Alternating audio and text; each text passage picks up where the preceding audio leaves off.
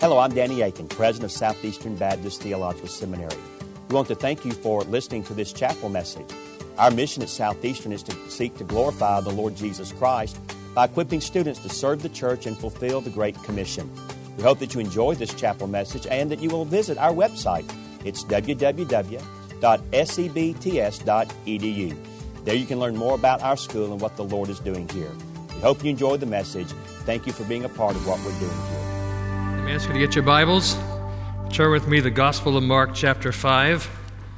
And as you do that, let's be mindful of our brothers and sisters around the world who would long to do what we're about to do, and that is to open the entirety of God's Word in our language, in our lap, on our phone, and we do it freely. We're a blessed people. Mark chapter 5, I'll begin reading in verse 21 in just a little bit. Here's the title of my message, Let Me Introduce You. Let me introduce you. It was December of 1988. I was a pastor in Ohio at the time. I was a single pastor. That is, I was unwed. And my secretary called me into my office one day, actually called me into her office, and said, "Have a seat, Pastor. We need to talk." Usually it was the other way around, but this time this is the way it happened. She called me in. She said, "We need to talk." I sat down. She said, "There is this girl at Hamilton West Baptist Church that you just have to meet. I've checked her out, and everything I can find out says that she is perfect for you. Her name's Pam. Her single adult group is having a Christmas party on this date. I've cleared your calendar, so you can go, and I will expect a full report." And you have to understand, I'd been a single pastor then for 7 years, and so this was not unusual. I'd been here before. Somebody introducing me, trying to introduce me to somebody, it seemed like everybody who was breathing tried to fix me up with somebody else who was breathing. And so I really didn't think much about this. I took it with a grain of salt, and in fact, so lightly did I think about it that I forgot her name before the party ever took place. Well, I didn't want to go back to my secretary and tell her that I forgot the girl's name, so I thought, well, whatever, I'll just go and I'll check out everybody. And if there's somebody that I like, maybe that'll be the right one. So I did. I went, I checked out everybody briefly, and there was this girl. And I remember a really cute smile, a great sense of humor, a gentle spirit, and a face that radiated joy. And I learned her name was Pam, and I remembered that's what my secretary said. And I thought, well, what do you know? Maybe this one might work. A little over 2 years later, we married, and my life has never been the same. You see, something just happens when somebody introduces you to the right person. Something just happens when somebody introduces you to the right person. It happens in marriage, it happens sometimes in business, and it surely happens in our Christian walk when somebody introduces us to Jesus. We go to a story today of a woman whose life is changed when she is introduced to Jesus. Pick up in verse 21 of Mark 5. I start here just to give you the context. You can't really understand the story of this woman with the blood disease without the enveloping story of Jairus and his dying daughter. So we pick up in verse 21. "And when Jesus had crossed again in the boat to the other side, a great crowd gathered about him, and he was beside the sea. Then came one of the rulers of the synagogue, Jairus by name, and seeing him, he fell at his feet and implored him earnestly, saying, 'My little daughter is at the point of death. Come and lay your hands on her, so that she may be made well and live.' And he went with him." And the text tells us again, "And a great crowd followed him and thronged about him." Then we pick up with this interruption in verse 25. "And there was a woman who had had a discharge of blood for 12 years, who had suffered much under many physicians, and had spent all that she had, and was no better, but rather grew worse. She had heard the reports about Jesus and came up behind him in the crowd and touched his garment. For she said, "If I touch even his garments, I will be made well." And immediately the flow of blood dried up, and she felt in her body that she was healed of her disease. And Jesus, perceiving in himself the power had gone out from him, immediately turned about in the crowd and said, "Who touched my garments?" And his disciples said to him, "You see the crowd pressing around you, and yet you say, 'Who touched me?'" And he looked around to see who had done it. But the woman, knowing what had happened to her, came in fear and trembling and fell down before him and told him the whole truth. And he said to her, "Daughter, your faith has made you well. Go in peace and be healed of your disease." And then the story with Jairus picks up again in verse 35, and you see this sandwich effect of these stories. But I want us to focus on this woman with this blood disease. Let's pray and ask God to bring his word to life for us. Father, take this word and drive it into our hearts through the power of your Spirit. God, for those who are hurting today, I pray for renewed hope. I pray that you would challenge us to introduce others to the Redeemer, in whose name we pray. Amen. If you've got your pencil, your pen, you're typing in your phone, let me give you the first point I want us to see from this text. Here's number one. All around us are hopeless, hurting people.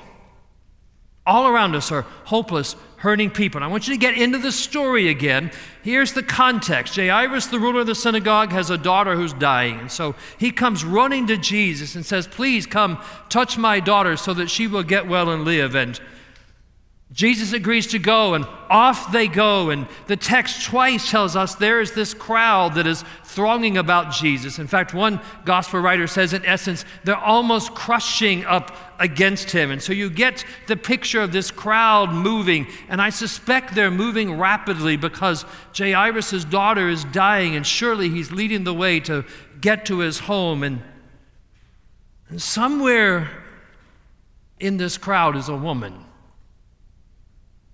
She's quite desperate. We learned this about her. She'd been suffering from a blood disease for 12 years, for more than a decade. She'd been suffering from what was likely a uterine problem, and surely she had experienced physical discomfort and physical weakness, and perhaps even more devastating for her, she would have been ritually unclean and could not have gathered in a place like this. She would not have been welcome to participate in normal community in her day. And we read that she had sought the answer. She had gone to the doctors, and no human being had an answer for her. No human efforts had accomplished anything. In fact, I think about that. I think about her life over the course of a decade, and I can envision her awakening one morning and thinking, well, maybe today this doctor has an answer.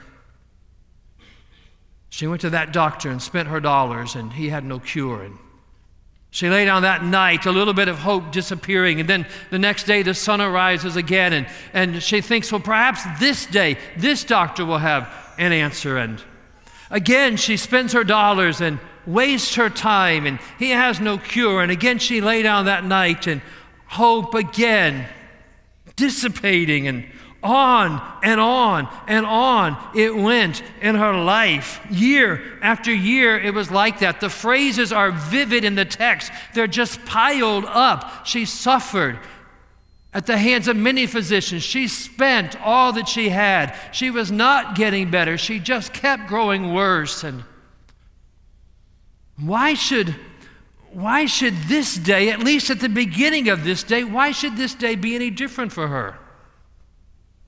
It's just another day, another doctor, another treatment, another failure, another day of defeat and despair and discouragement and depression. And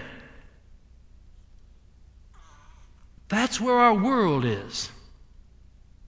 So it is in our world today. How many of the 7.5 billion people in the world got up today wondering, why should today be any different? And how many of them are looking for answers in all the wrong places, some looking to false gods who can't make a difference? How many of the 3 billion people in the world who have little or no access to the gospel wonder today if anything would ever change? Look around us. Look around and see people who are searching and suffering and spending and not getting better and only growing worse. And that's our world.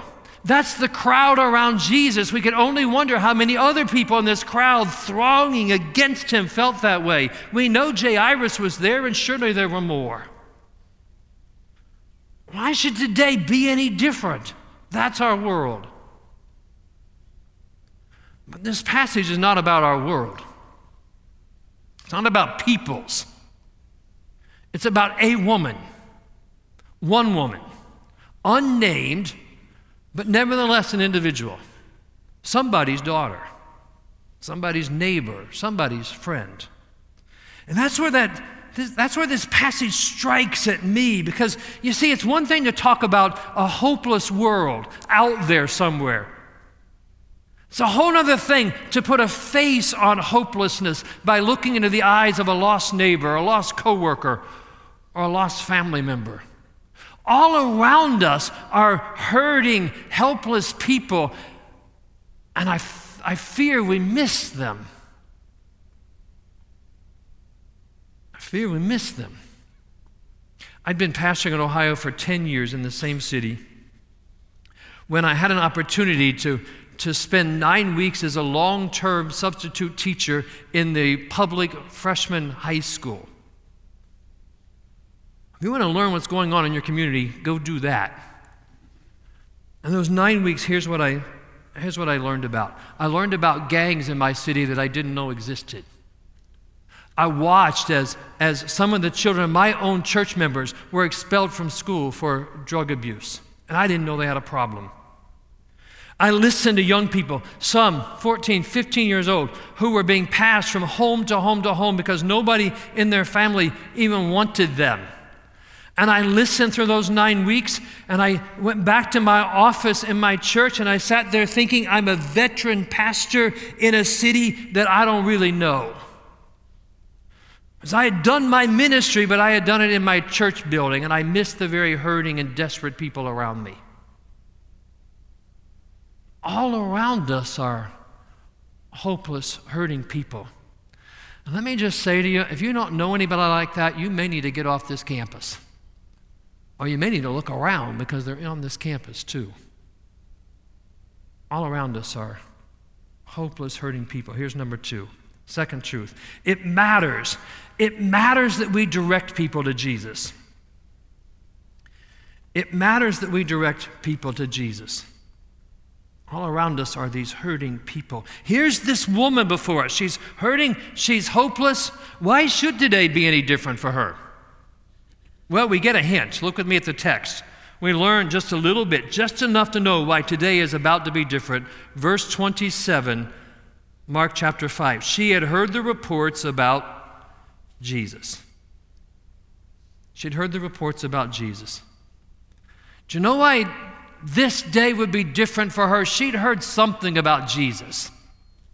And we don't know the origin of that. Maybe she just overheard the crowds as they're talking about what they've heard about Jesus. Or maybe somebody came to her and told her the story circulating about Jesus. I've heard that he can touch the blind and they see again. And I've heard that he can touch the deaf and they hear again. And he touches legs and people walk again. And I've even heard he can raise the dead.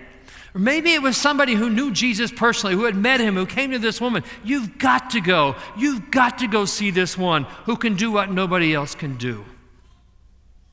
After all, who is this? Who is this Jesus? Well, in Mark's gospel to this point, here's who he is. He's the Son of God. Proclaimed that way 3 times in chapter 1. He's the teacher who taught like nobody else. They were astonished at his teaching because he taught with his own authority.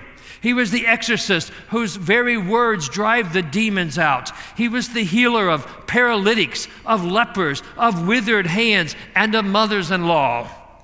He's the master over nature. He's the master over demons. In this chapter, he's the master over sickness, and he will be the master over death. This is the one who's just plain worth talking about. Is Jesus the Son of God? Well, who was it that spoke to this woman? Who were the unknown characters that gave the reports about Jesus? We don't know. But you know what? It doesn't matter, because the story is never about the witness anyway. Our job is to tell others about Jesus, whether or not our name is ever recorded in the story. It matters that we talk about him, that we direct people to him. Whoever it was, and whatever this woman heard, it was just enough to prick her heart to think, if I can just touch his garment, I will get well. And somehow she makes her way through that crowd, breaking all the social mores. She's an unclean woman going to the rabbi, and somehow she gets to Jesus, and with a faith that Jesus would later commend, she touches the hem of his garment, the tassels on his cloak, and her blood disease dries up. And in typical fashion in Mark's gospel, it happens immediately. And this day would be different for this woman. Her life would never be the same. Her world would change. Her hope would return. And here's why. Somebody had introduced her to Jesus. Somebody had introduced her to the right person. Hear me again. It matters that we tell people about Jesus. All around us are hopeless and hurting people. So it matters that we tell people about him, because he's the one who can change their world. That's why hopeless people, hurting people who got up this morning wonder why today would be different. That's why it can be different. Jesus can change their world. Hopeless, hurting people around us. It matters that we direct people to Jesus. Here's truth number 3. Jesus is the right person to whom we direct others. Jesus is the right person to whom we direct others. And I get it that that's really basic. I understand we're in a seminary chapel, and I've just said to you, Jesus is the answer. He's the right person that we direct. I get it. That's really simple. But you know what? I think it's so simple we stumble over it. And we forget the simplicity of the beauty of the gospel. You see, the story doesn't end with the physical healing. It doesn't end with this woman's blood disease drying up. It shifts to a dialogue that becomes the focus of this text as Jesus draws this woman out. She touches his garment, and he senses that something has happened, and he says, Who touched me? Not because he didn't know, he's the Son of God, but because he's going to draw her out. He has something more for her than just physical healing. She comes to him, fearing and trembling, perhaps thinking in her mind, I've defiled the rabbi because I touched the teacher and I'm unclean. She fell down before him and she told him all the truth. And look at what she found there. She found first a Messiah who always recognizes the touch of faith of his own. She found a Messiah who always recognizes the touch of faith that comes from his own. Get the picture here again. Jesus is on his way to the home of Jairus. This crowd is crushing up against him. There's an emergency at the end of the story.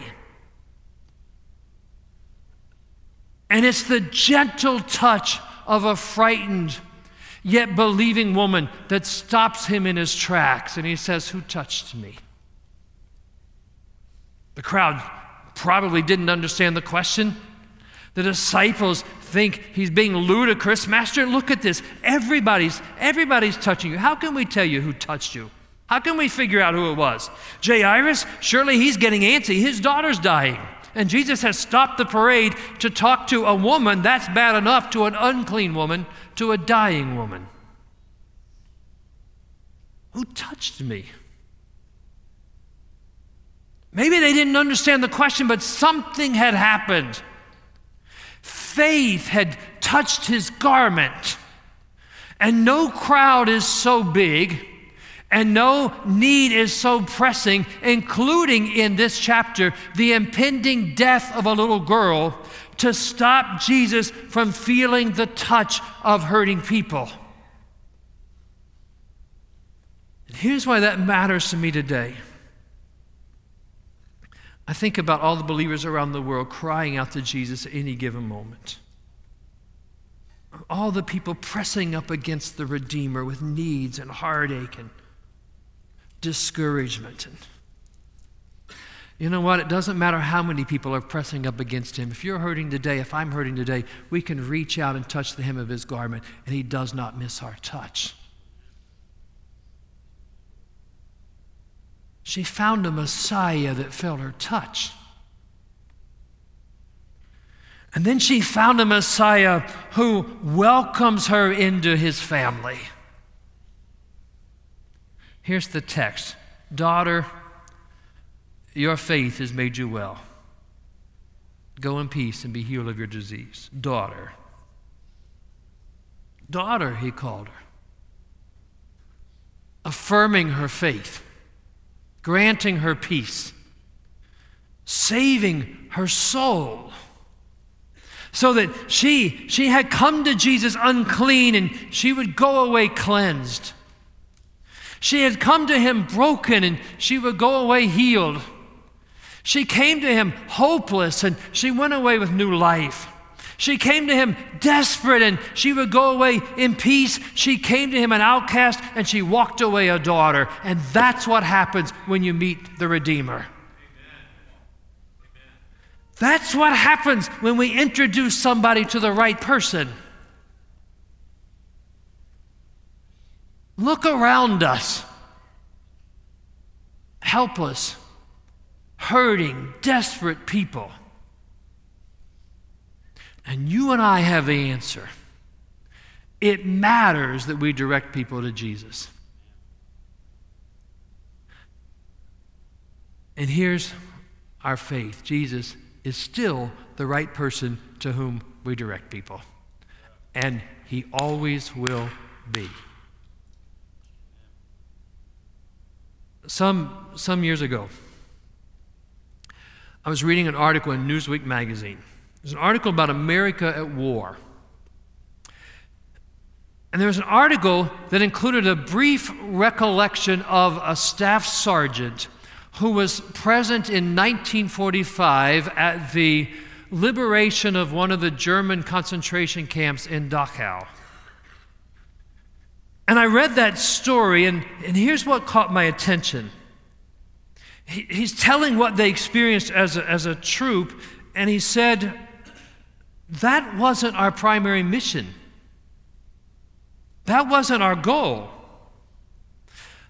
The troops that liberated that particular camp had not set out for that purpose. Rather, they had another target. They had another mission. They had another plan that they needed to accomplish. But on the way, doing their mission, they heard the screams of people from down the mountainside. And they followed the sounds. And they would find themselves becoming the liberators of men who had become walking death, some who had been strung up on poles. These troops, they had someplace else to be. They had another mission they had to accomplish. They had other things they needed to get done. But they did not miss and they did not ignore the cries that they heard from the mountainside.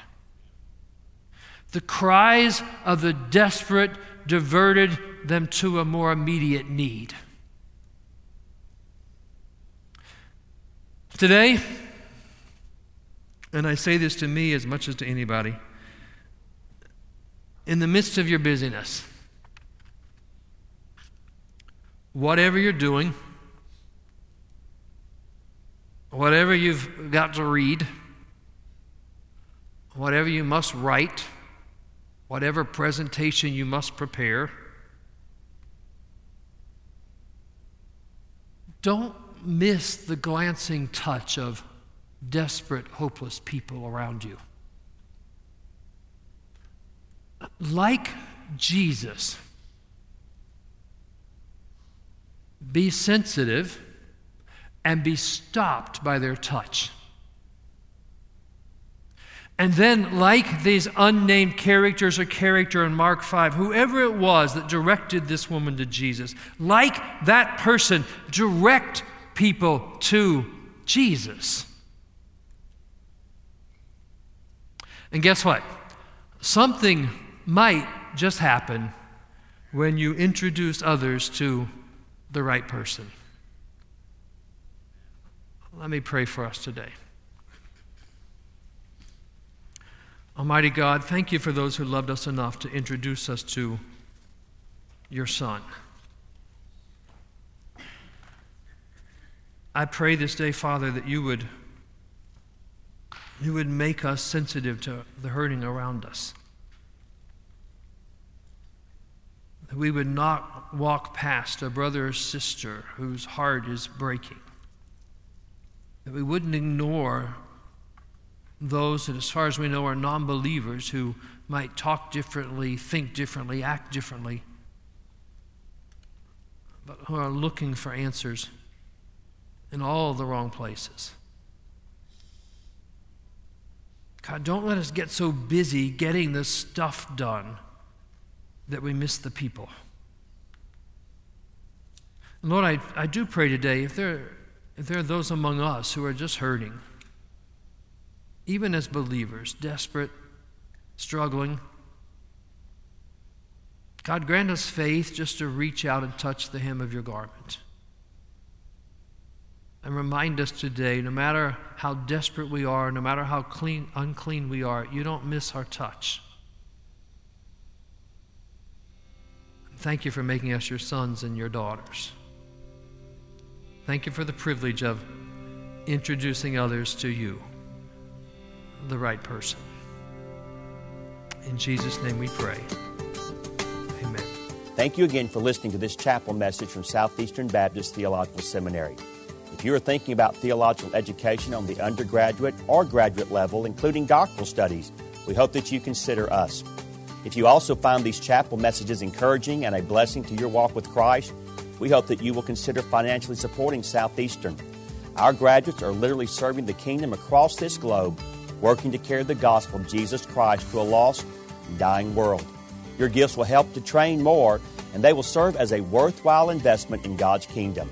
You can find more information about attending Southeastern or supporting us financially at www.sebts.edu. We covet your prayers and trust that God will bless every good work you do for His glory. Thank you for joining us in our chapel services.